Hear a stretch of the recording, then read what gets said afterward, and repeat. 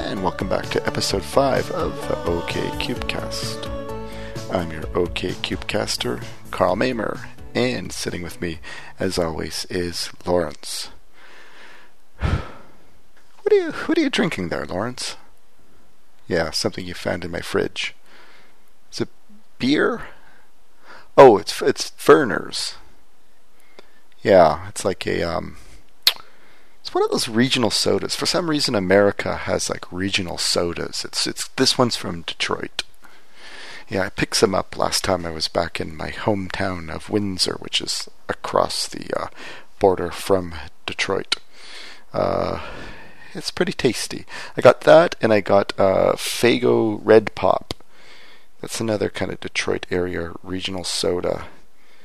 Have you heard of Insane Clown Posse? Yeah, it's their it's the official energy drink of Insane Clown Posse. Faygo Red Pop. I know it does kind of look like that sort of discount sort of soda you get in I don't know, Asian grocery stores or something like that, but it's surprisingly good. We're not really going for a soda or a cola company endorsement deal on OKCupcast. I guess this is just the reason. This is the reason this episode, Lawrence, you're not saying anything because you're too busy drinking. It is good. I will admit it. Yeah, it's like aged. I don't know, like 4 years in oak barrels or something. When do we have performance reviews? I guess those are coming up. Raises. My guess is one thing I have noticed is that the percentage in raise seems to be strongly related to the dollar value of the gift card we get at Christmas time. Higher the dollar value of the gift card, larger the kind of across the board percentage raises we get. I don't know. Yours may be more, maybe less. These things are always a mystery. But yeah, you are not. You're at least not the worst or the second worst paid person at the company. There's it's an interesting actually economic phenomenon where the minimum wage, almost everybody in society is usually for raising the minimum wage, except the people who make just above minimum wage. Those are actually the people most opposed to the raising of the minimum wage. Even though if the minimum wage is raised, there's actually no change in their financial status. People who are just above the minimum wage are really, really opposed because it now actually makes them the bottom, makes them minimum wage earners as well. And people kind of take a certain pride of like, well, at least I'm not making minimum wage. I'm making 10 cents an hour more than minimum wage, or I'm making 50 cents more an hour than minimum wage. And I notice that at times sometimes when we're single, we kind of do this, like when we're working at our company, you sort of look around and you kind of go, I'm single, but at least I've got slightly better prospects than like Weird Frank over there or something, and but then invariably you sort of find out that Weird Frank is married, and then you're like, and he brings his wife to the company Christmas party, and and she's a babe, and you're like, oh God, even Weird Frank is a Darwinian success, and I'm not. So that can always be very, very depressing. So generally try to avoid that at work. Try to avoid sort of looking around your work and deciding which of your coworkers are also single and probably have worse prospects than you. It will save you a lot of misery. I think the worst one I ever experienced was not at our company, but I was working at a company. Well, what did we make? We made like Unix tools or something. They called them widgets. And there was this guy. let's call him Sean. Okay, just remember that, Lawrence. His nickname is Sean, or his pseudonym is Sean. And Sean was this kind of like little mutant guy. He had like a side business selling porn DVDs. This is kind of before broadband internet, and you only usually got broadband internet at work. Not most people are still on dial-up, so being able to download great swaths of pornography was difficult for most people. It took you. Yeah, you might be too young to. No, you're almost young enough or old enough to remember what modem? You started on modems, 56K. Yeah, I started what we call them 300 baud.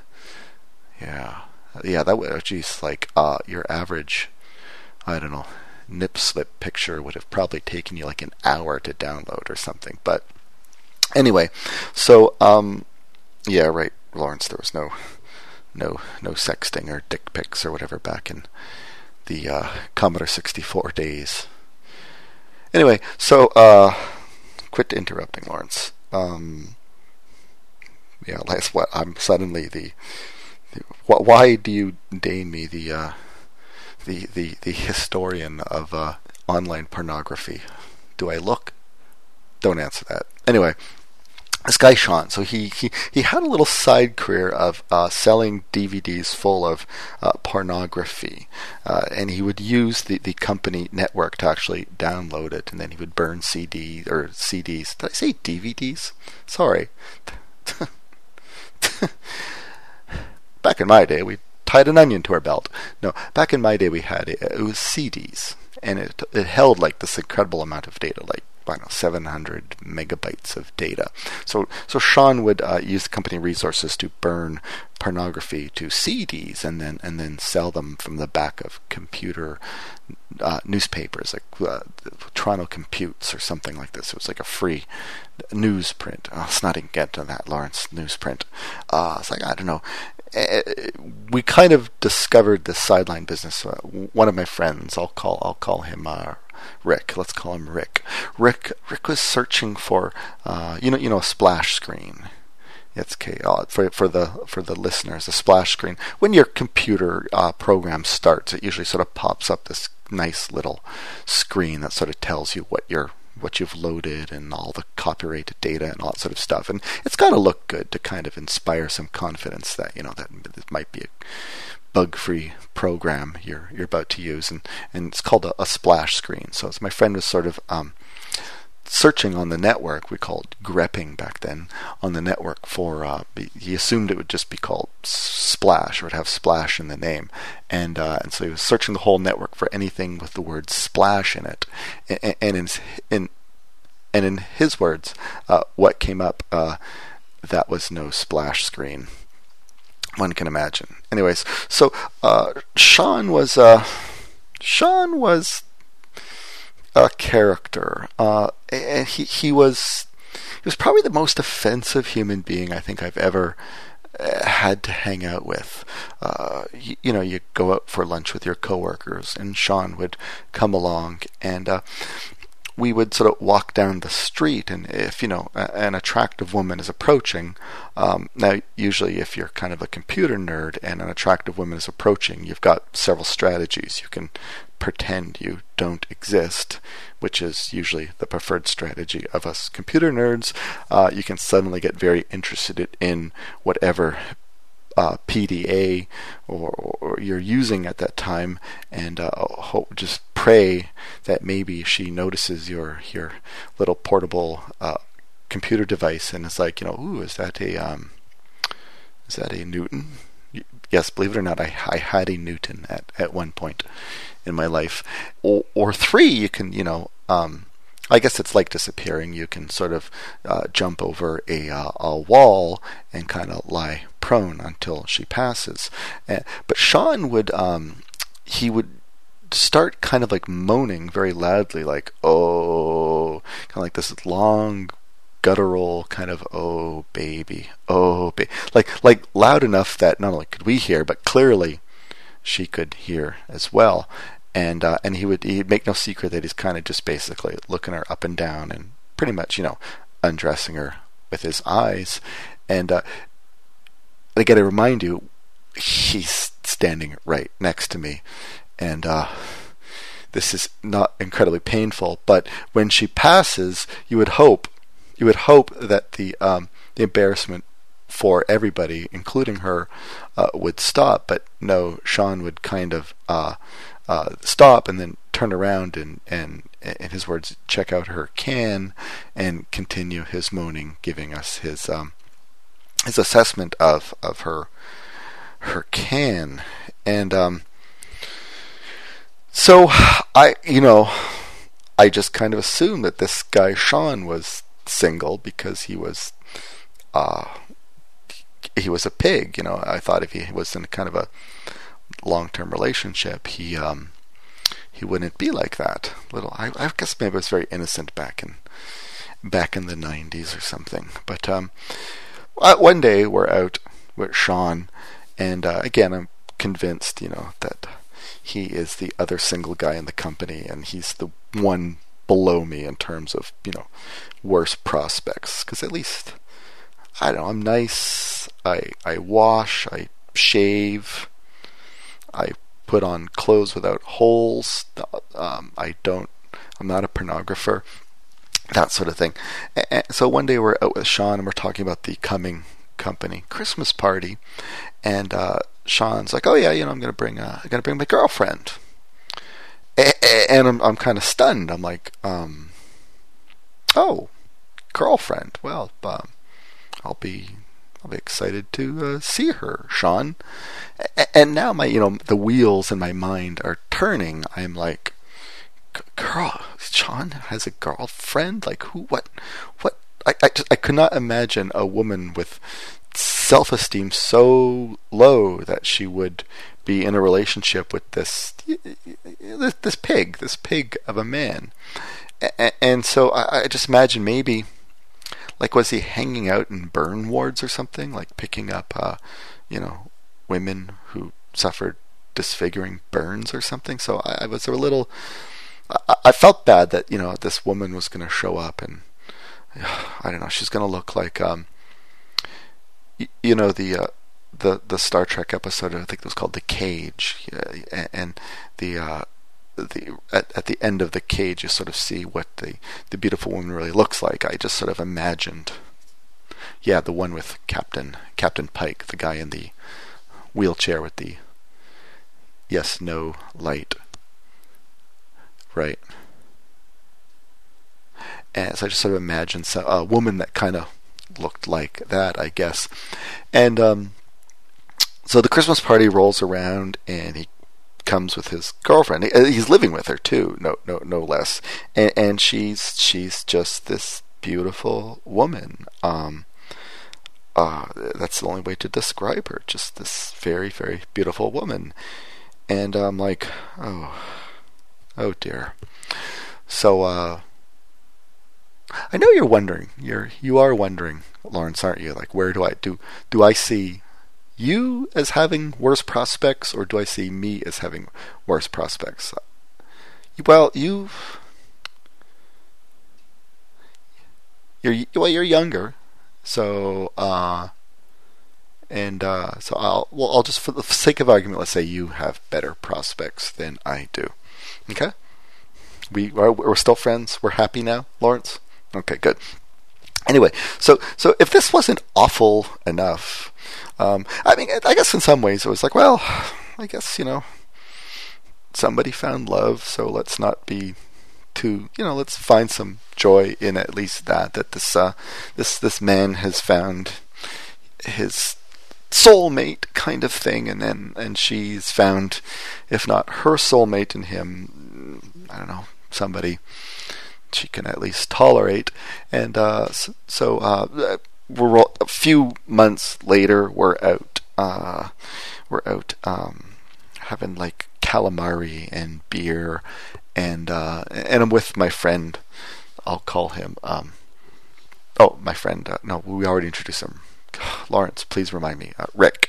We're out with my friend Rick, the one who found Sean's splash screen. I'm out with Rick, and again, Rick is also single, and so and as miserable and lonely as I am, and so the three of us were out for beer, and so Sean's like, he's like, after work, we've pounded back a few. Sean's like, I really, really, I envy you guys, and Rick has also seen Sean's girlfriend. I should say she had quite large, what I guess you call breasts, and so to a man like Sean, who made no secret of appreciating the female form, this very good-looking, large-breasted woman clearly must have been everything he could possibly desire. So it came as great surprise to us when over, after pounding back a few beers, he sort of reveals that he wants to be single, like Rick and I. And I'm sort of looking at him, and I'm like, well, why would you want to be single? And he's like, I'd like to play the field.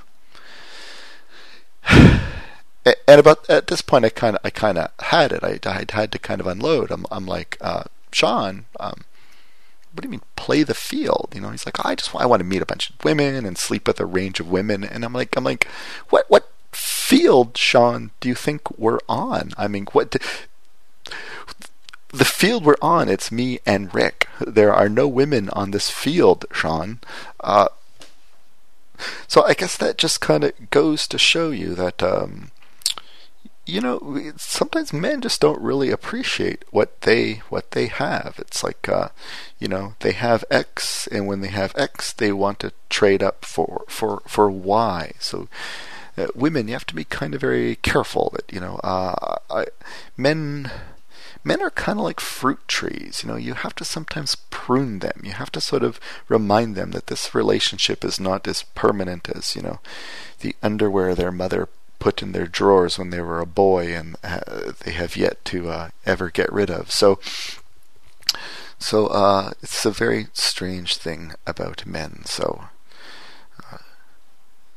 Lawrence, you were wondering about socks or something. Last podcast I mentioned something about socks. Men don't pay enough attention to their socks, and I said I would talk about socks or something. Or what was I talking about? We'll deal with that another podcast. I think we've got bigger topics to get to than socks. Yeah, I was looking at my OKCupid thingy, and there's some sort of defaults where it seems to complete itself, or like the age range you're looking for. And I'm 46, and I swear that I don't think I set this myself. I swear they kind of had this age range. It set the minimum like 29 or something like that, and 46, 29. Like what do you have? What's your minimum, Lawrence? You're 28. 19. Did you set that yourself? No, you don't think you set that yourself. Yeah, I don't know. So, 29. I think I should make. Does that? It just looks maybe kind of creepy or something. It's like, yeah, 29. But I kind of have like two metrics for what is kind of actually a good minimum age for a woman for me. Yeah, the French have this bizarre one. I know, what is it, like 12 plus your shoe size or something stupid like that. I don't know, but I got two metrics. One, I want to meet a woman who remembers life before post-it notes. Yeah, I kind of realized. Yeah, Lawrence said you've always lived in a world with post-it notes. That's astounding. And also, too, this is another one of those, one of those nerd kinks, one of those science geek kinks. She should have a smallpox scar. I think in Canada we stopped giving smallpox vaccinations around 72. 2. So to me, I think a woman who has a smallpox, if she doesn't have a smallpox scar, she might be too young for me. Remember, I had one girlfriend, my first girlfriend actually.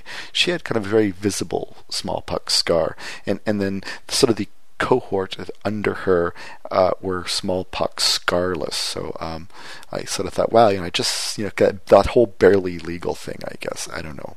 Yeah. So yeah, post-it notes and smallpox vaccination scars.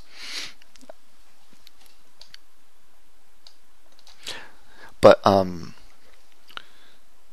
know a lot of men are kind of like they don't really seem to really care, how young the woman is, and I mean, I guess if you're just sort of like out dating for fun or something, whatever. But if you're kind of looking for a long-term relationship, you have to begin to, at 46, I have to begin to sort of think, and I'm like, a woman is too young. It's like if she's, if she's like kind of, we get married and she's hitting maybe like her, her cougar years. I'm like hitting my, adult diaper years. So,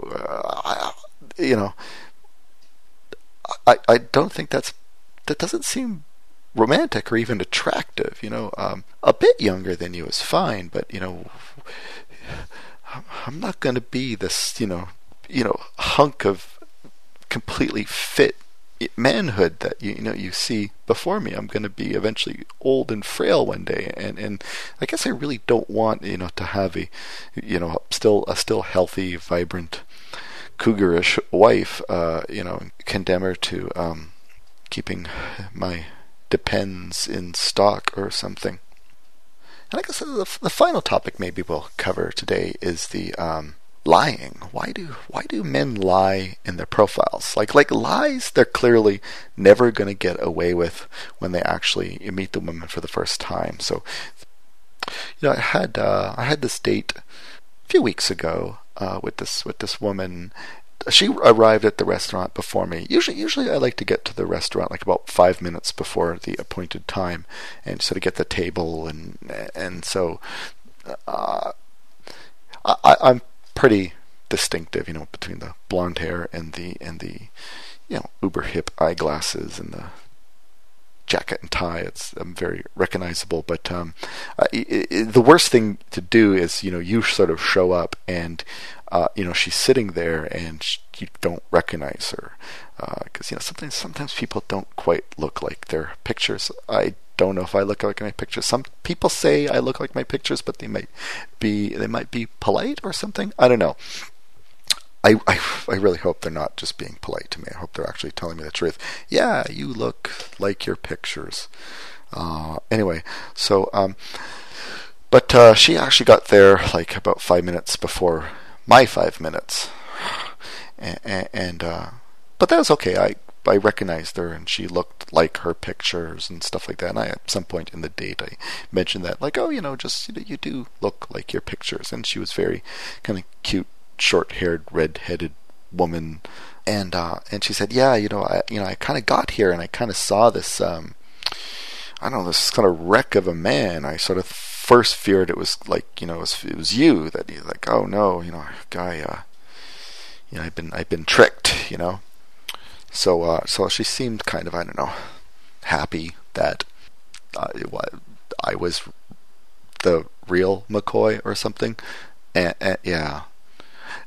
Going a little bit of a side, one of my women friends, she was going to go on a date with this guy, and it was one of those, like, she's like, he looks really good looking, I don't know why he's really on a dating site. And I said, well, send me his pictures. And she sent me his pictures, and to me, clearly it was like, yeah, these are rather professionally done photos. And so I Google Images. This is a little known feature on Google Images. You type in images.google.com, and there's sort of like a little search bar where you might put in, I don't know, One Direction or hair restoration techniques or something like that, whatever. So, but then just to the right of the input field, there it looks like a little camera icon. click on that camera icon, and this will actually let you upload a picture. You can do kind of a reverse image search, and so I used that to upload the images of this guy she sent me, and Google Images immediately sort of found it was some sort of, I don't know, British weightlifter health guru or something. This guy had clearly just sort of stolen his pictures and was trying to pass himself off, like this was me. And so I sent her the URLs, and fortunately she believed me. That it wasn't like, wow, you've just created a whole new website with a .uk extension because you're jealous or something. But no, she definitely believed me, and so she decided she would kind of toy with the guy and just figure out what his game was. But I mean, she was 2 days away from actually sort of having a date with him, and it's like, who knows what was going to turn out. So I guess women out there, if you're kind of thinking maybe some of these photos look a little bit too good to be true,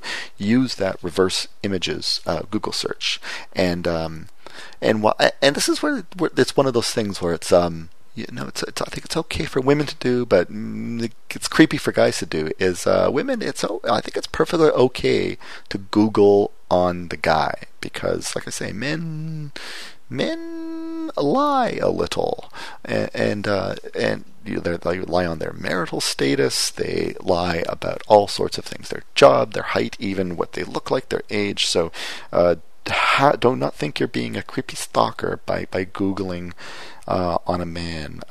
But men, there's not a lot of axe murderer women out there, so I just resist trying to Google on her. But so the question is, why do men lie? Like, men, they claim they're younger and they're more physically fit and they're taller. Yeah, Lawrence, you're making some motion with your 2 hands measuring off about like 10 or 11 inches of air with your hands down. Yes, right. Yes, sometimes they lie about penis size, but even penis size. These are all things that you are going to discover rather quickly are complete lies, and so. But for some reason, men think, oh, I can lie, I can get away with it, and the question is, why do men lie? I think there's sort of 2 ways men sort of think about lying, like why they're justifying lying. One, you'd not give me a chance, unless I claim to be 6 feet tall, 175 pounds, and 10 years younger. They somehow maintain this belief with the belief that they do not have to give any woman a chance who was actually, under 5'2" and 175 pounds and 10 years older. So, yeah. I think that's coming back to an issue I raised in episode 1. What is okay for you to do is okay for women to do. Deal with it. And I think that their other line of thinking is, and I think there's some evidence to support it. I'm not saying it's justified, but they take a smidgen of truth and run with it. What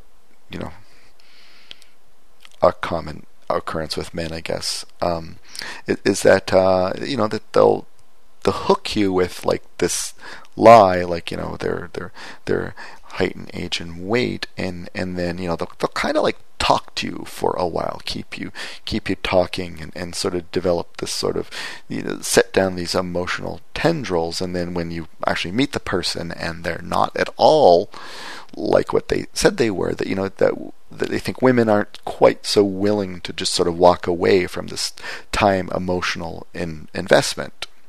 Whereas, I think, a lot of guys would be like, I don't know, fuck, she's got A cups, I'm out of here. So, yeah, that's a bit of an issue. Alright, so I guess we will wrap it up. Next time we record, you have a date, Lawrence. Yes, you do. This is not your first date from OKCupid, but your 3rd date. Okay, yeah. So next time we record, you're actually gonna be on a date. I'm gonna be interviewing somebody, a woman blogger who sort of does a blog about online dating and stuff. It should be quite interesting. So yes, you can go on your date, Lawrence. You can just be back before the streetlights come on. All right. Okay. All right, so I guess that will wrap it up. This was the OKCupcast. I'm your OKCupcaster, Carl Mamer, and thanks again, Lawrence, for all the weird hand signs you were doing while sitting on my couch. All right. Or do they call it sofa? It's a regional thing. Couch, sofa. All right. Out. Looking from a window above is like a story of love. Can you hear me? Came back only yesterday. I'm moving farther away. Want you near me. All I needed was the love you gave. All I needed for another day. And all I ever knew, only you. Sometimes when I think of her name, when it's only a game, and I need you, listen to the words that you say. It's getting harder to stay. When I see you, all I need